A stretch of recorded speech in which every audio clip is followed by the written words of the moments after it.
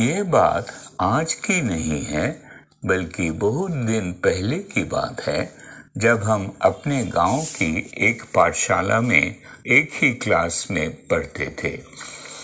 उन दिनों हमारी उम्र 10-11 वर्ष की थी।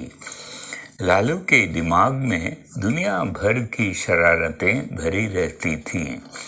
आदमी को डराने, सजा देने और न जाने कितने खुराफात उसके दिमाग में थे। एक बार लालू ने अपनी माँ को रबड़ का सांप दिखाकर इस तरह डरा दिया कि उनके पैर में मोच आ गई, जिसकी वजह से उन्हें 7-8 दिनों तक लंगड़ा कर चलना पड़ा था। लालू की इस बदमाशी से चिढ़कर माँ ने कहा, इसके लिए मास्टर रख दिया जाए। रोजाना शाम को जब पढ़ने बैठेगा तब इसे बदमाशी करने का मौका नहीं मिलेगा। यह सुनकर लालू के पिताजी ने कहा, नहीं, मेरे लिए मास्टर नहीं रखा गया था।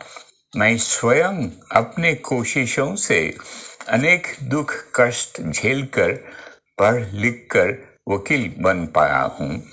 मेरी इच्छा है कि लालू भी मेरी तरह पढ़ लिख कर अच्छा आदमी बने। जिस साल लालू क्लास की परीक्षा में फर्स्ट नहीं आएगा, तो उस वर्ष उसके लिए ट्यूटर रख लिया जाएगा। पिताजी के कारण लालू को मुक्ति मिल गई, लेकिन मन ही मन माँ पर उसे काफी गुस्सा आया। वह इसलिए कि उसके सिर पर शाम को पढ़ने के लिए मास्टर लाद देने के चक्कर में थी। लालू का ख्याल था कि मास्टर और पुलिस बराबर होते हैं।